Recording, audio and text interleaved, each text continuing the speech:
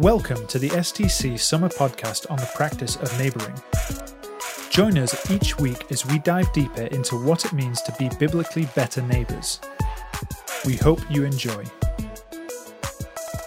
So, hello, listeners. I don't know what else to start with as we get on with the podcast. Welcome to the summer podcast series at STC, and we are looking at the theme of the practice of neighbouring. And tonight, on our first soiree into this great field of mystery and imagination, I'm joined by Lucy Uren and Claire Hemingway. Lucy, why don't you start just a little introduction to who you are? Yeah, so I'm Lucy. I am on the youth team, so some people may know me from that. And I've done a couple of bits of pieces at the front. Maybe people might recognise me from that. But ultimately, I'm part of the Unite cluster, which is the best young adults cluster. And I've got a little "Who is my neighbour?" question at the top of my sheet, and my neighbour is Claire. Come on. Great, and I'm Claire, and I'm a junior doctor working in the city. Just moved last year, actually, so been at STC a good few months now, but mostly over lockdown. Also part of Unite Cluster, also part of Lucy 6. Couldn't get enough of Lucy, so moved in next door. But yeah, just been hanging out really since then.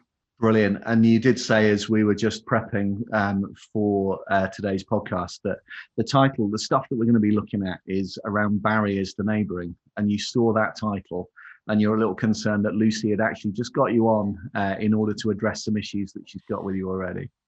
Yeah, couldn't tell me face to face. They thought, why not record it on a podcast? Overcoming barriers with your neighbour. I've got this huge barrier. It's Claire. But get my church leader in as well. You know, serious stuff. Let's get this out in the open. 20 minutes. Brilliant stuff. So on the Sunday that this will go out and following, we're looking at the Good Samaritan, aren't we? That's what's going to have gone out on Sunday. And so I know that you have some thoughts around the questions as to who is our neighbour and why do we do this neighbouring thing. Do you want to come in, Lucy, and speak? Yeah, so we're sort of having a discussion about, like, how can we learn from that story about who our neighbour is, and how ultimately the kind of point is that the neighbour is not like us. There's so much you can get stuck in with that story. But particularly it's somebody who's not like us, who's maybe different, that there's natural kind of barriers that raise up. And kind of that, how do we take the opportunities that we're given but also wrestle with some of that, some of those differences. Like we've kind of battered that around, but Claire, would you say that's sort of a kind of fair representation of what we're discussing, kind of like that difficulty of barriers? Yeah, and kind of thinking about actually being in a unique position as a neighbour, that obviously Jesus in this passage is talking about like loving our neighbour being all people, but actually like obviously we're intentionally talking about what it looks like to neighbour those people who live next door to you, which is a really unique position because those people might change really regularly, or you kind of people you might not ever mix with, but you move into a nice house or a not so nice house next to somebody, and that's a really unique kind of intimacy that you have with like these people who you don't actually know at all, and they kind of strangers that then sort of automatically become people who are kind of intimate in some way and watch you take out the bins in your pajamas. I guess we're talking about our physical neighbour in this context. I think you summed it up well.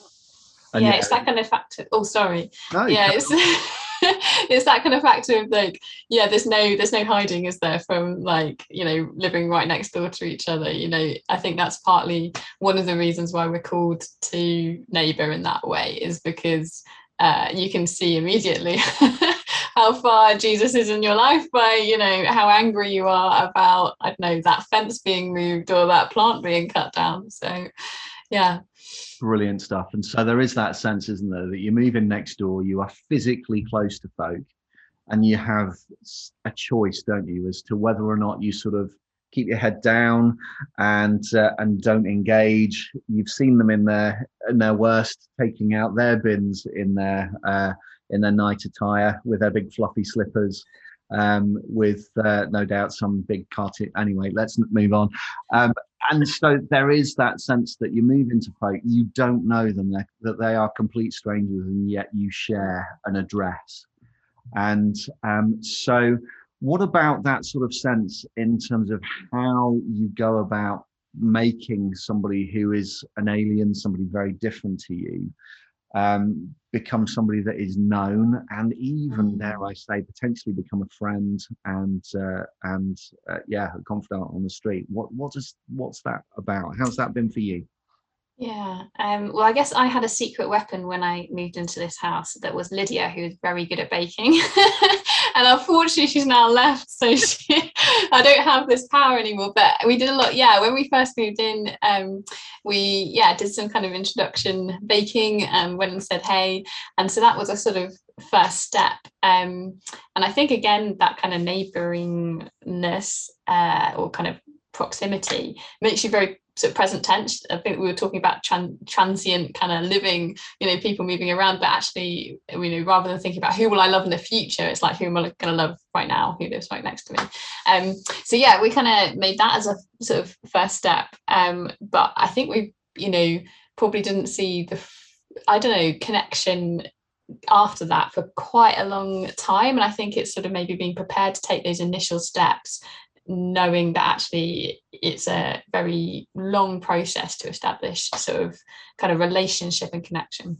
So let me take you back then. You're living with Lydia Kiesel, who's gone back over to Germany. Gone back to Germany. You will be missed, but we've name checked her now, so that's okay. And she can bake, which is a wonderful, wonderful gift to have. But there's a crazy scheme that's cooked up between you. I know, let's bake and let's take them to the neighbours. How do you feel in that moment?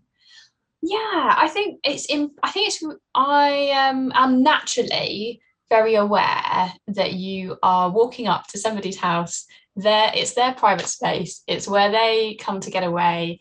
And I think all of us in some ways should have that natural kind of kick of, oh, what's going to happen? Because if we didn't, that would kind of actually be a little bit wrong. We are walking into somebody else's space where they should feel comfortable and should feel safe.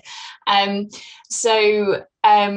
that natural sort of feeling. And I think it's just making sure that you've got loads of respect in that place. You're just being open to whatever kind of connection they want to have. If they want to say, you know what, thanks very much, but actually, I've got dishes to do, great. You've made a first impression or a first discussion, and sort of being okay with that. It could go really badly, but that's okay, because you now know where the line is with that person and you can follow up and pray. But yeah, I think all of us definitely have that kick, and I think in some ways we should sort of almost acknowledge it and be okay with it, rather than sort of being guilty or worried about, am I a good Christian because I'm scared about XYZ, or I feel this. But I think actually it's like, do you know what? No, I'm somebody who respects somebody's boundaries by feeling that space.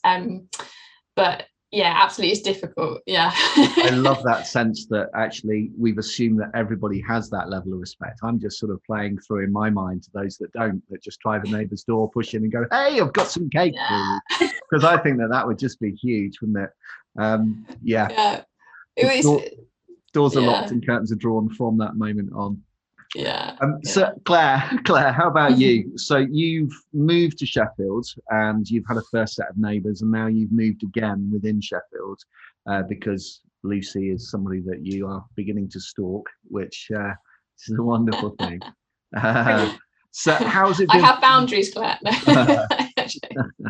How's it for you in terms of those two first steps arriving in the city?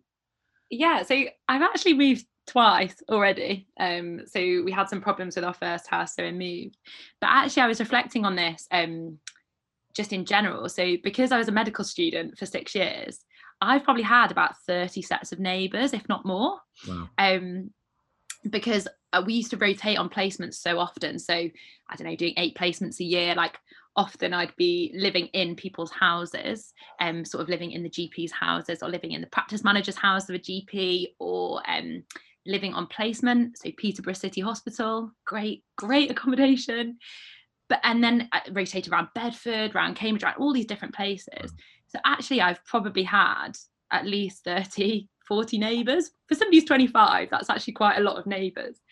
And I think, like, I guess moving to Sheffield, like, I really love the city. Actually, northern people generally are much more friendly and much more approachable, which I think helps. And I'm from Stoke-on-Trent myself, so I think I was saying to Lucy, my neighbours, I live in a very small village, and my neighbours are sort of in the back door all the time. Like, they're stealing your rhubarb left, right and centre. But you're going down there stealing their red currants, so it's all right. But that culture, I think, growing up for me has kind of just been that back, like, my parents have always kind of cultivated that backdoor culture of, like, our door is always open. If you need an extra egg, if you need some baking powder for that cake at 11 p.m, you can come round. And so I think just having so many different sets of neighbours, I've actually met people from, like, so many sort of different backgrounds, and it's so difficult, like Lucy was saying, about kind of attitude and sort of understanding, like, some people just actually don't want to talk to you. And kind of how can you bless those people.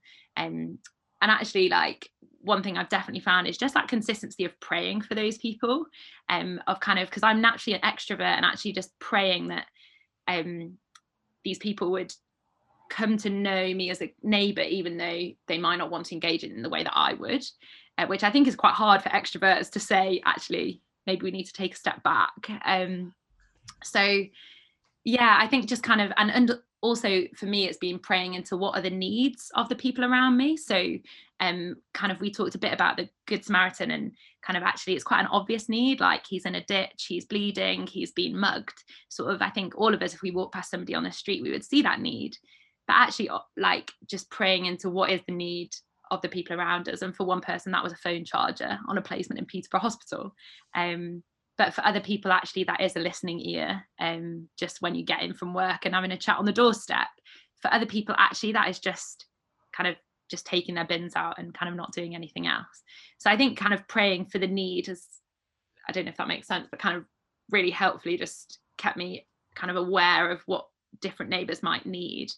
Yeah, and I guess, sorry, this may be on a tangent, but like, I had a neighbour in Cambridge who, they were, like, recently moved sort of immigrants, and they really needed an English tutor. Like, they kept on asking me, every time I'd see them at the gate, they'd ask me for an English tutor, and I was on placement so much I couldn't be that, but actually I then signposted them to somebody who could be that that English tutor, and then they got an English tutor. But I think it's being aware that sometimes we don't have to take on the burden of everybody's needs, but actually pointing people in the right direction for other services or whatever, is also part of being a good neighbour. Like, it's not all on us to do all those things. Yeah, it's really good. And I certainly remember a sense from somebody that we actually spent some time with out in Romania, who said that with that cultural difference, with living next door to different people, we can very much assume that we can see the need that they have. But it's only as we get to know them that we truly begin to understand. Obviously, praying and asking God to reveal that sort of way that we can connect and serve in a meaningful way. But it's often only as we start to get to know folk that there's that genuine sense that they are able to share what they need, and we can invite them to reciprocate and go and knock on someone's door to get involved. So in terms of coming back to sort of barriers, what would you say are sort of some of the top barriers that we need to overcome to pluck up the courage to steal the German's cakes, to go and knock on that next door neighbour and make those first introductions? Yeah, I think we talked a lot about habit and sort of routine, and we were sort of mentioning, like, the habit of prayer. And I think sort of in some ways deciding ahead of time, and moving is such a great opportunity to do it when you're moving. It's like, oh, clean break. But, you know, I think we can do this anytime, but just deciding, sure, I'm always going to say hello when I see them in a garden, or I'm always going to take this opportunity, or I'm always going to sort of whatever it is. And I think, if I'm really honest, I think the connections we have happened because of lockdown. Really, we just had that natural opportunity of being in the garden every day. We were there, like there was just opportunities left, right and centre. And yeah, I think actually it's really good to have Claire on here today, because I think, like, Claire being my neighbour is actually the result of probably one of the more complicated relationships in neighbouring, in that no, I won't go into names and details, but like the wonderful couple who Claire's now renting from were doing up their house during lockdown, and we didn't really know them very well at that point, and to be honest, it was a tense time, when you can't leave your house except for once a day, you're trying to work, there's like people coming through your bathroom, and you're just a bit like, I could really do without the sound of hammers today. And actually, ultimately I think it's got to be a work of God, but also a constant of, do you know what, it's painful because you kept me up at like 8 o'clock in the morning, but I'm going to say hi to you, and I'm going to like ask how your day was, and I'm going to like check in with what shift was like. And there were times that I was like, you know what, I don't care about your shift. I hope it was terrible. No, but like, oh, it's all coming out now, Lisa. No, sorry, but the reality of that was that, like, because that was just such a genuine situation, we actually did get some great friendship out of that, because they knew that we were dealing with that. They then they started mowing our lawn, which was incredibly sweet of them, and we got some different connections out of that. And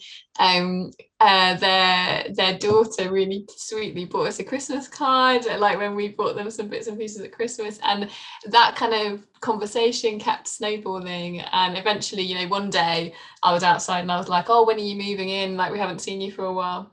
And they were like, oh, actually we're having a baby, so we need to move on, and we're looking to rent the house. And I was like, like, I know somebody who needs to rent a house. And it's just one more step of kind of like, oh, you've got a need, well, actually I happen to have a connection there, like, yeah.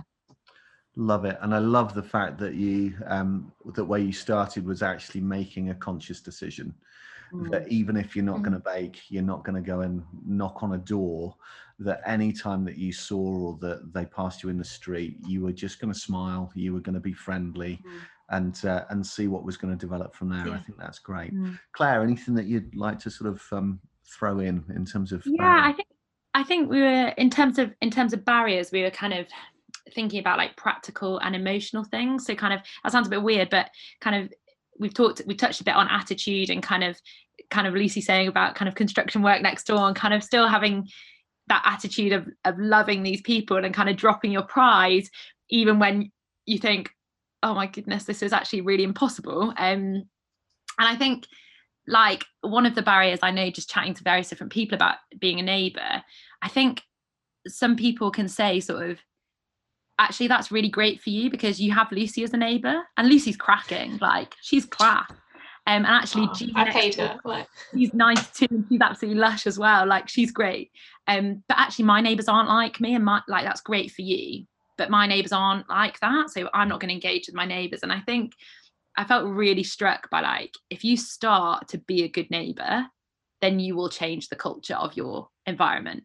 Yeah. But actually expecting people to be good neighbours to you is like very different. And I think it's like, being a good friend, like, instead of being like, oh, I don't have any good friends, actually start by being a good friend. So yeah, I think we kind of talked about attitude, and kind of particularly when you meet resistance, how we can kind of keep praying and keep kind of, just keep on like respecting our neighbours' boundaries, and kind of adjusting to that situation. But I guess, like, practically, like, I don't know, Lucy, if you have thoughts on this, but I was thinking a lot about kind of time, and time, like, is something that I now don't have very much of, working so many on-call shifts. And I think post-COVID as well, thinking about kind of, you touched on lockdown, how people have bonded as neighbours. Well, actually, now everything's opening up. You're spending more time with those people who you really love, and you're spending more time with your mates. And actually, you then might start to neglect those sort of neighbourly relationships that you've built because of a time thing, and kind of hurrying past it.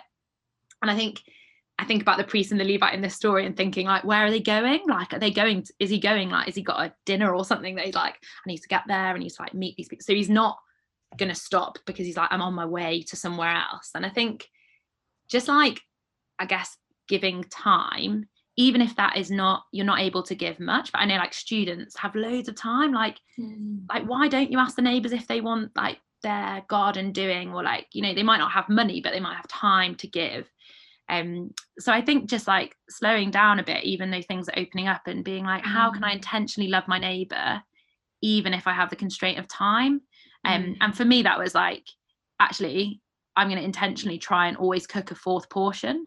And, you know, actually, like, that doesn't take any more time. You're cooking a big curry, cook 4 portions, not 3, you know, and give that portion away. And that's something you can really easily build into routine. Or like praying at the door and being like, when I lock the door in the morning, I'm going to pray for the person on the left, and when I unlock the door in the evening, I'm going to pray for the person on the right. Like, kind of building it into routine that doesn't then seem like another burden on your time, but is kind of manageable and doable in what is, you know, pretty intense kind of opening up period of post-COVID.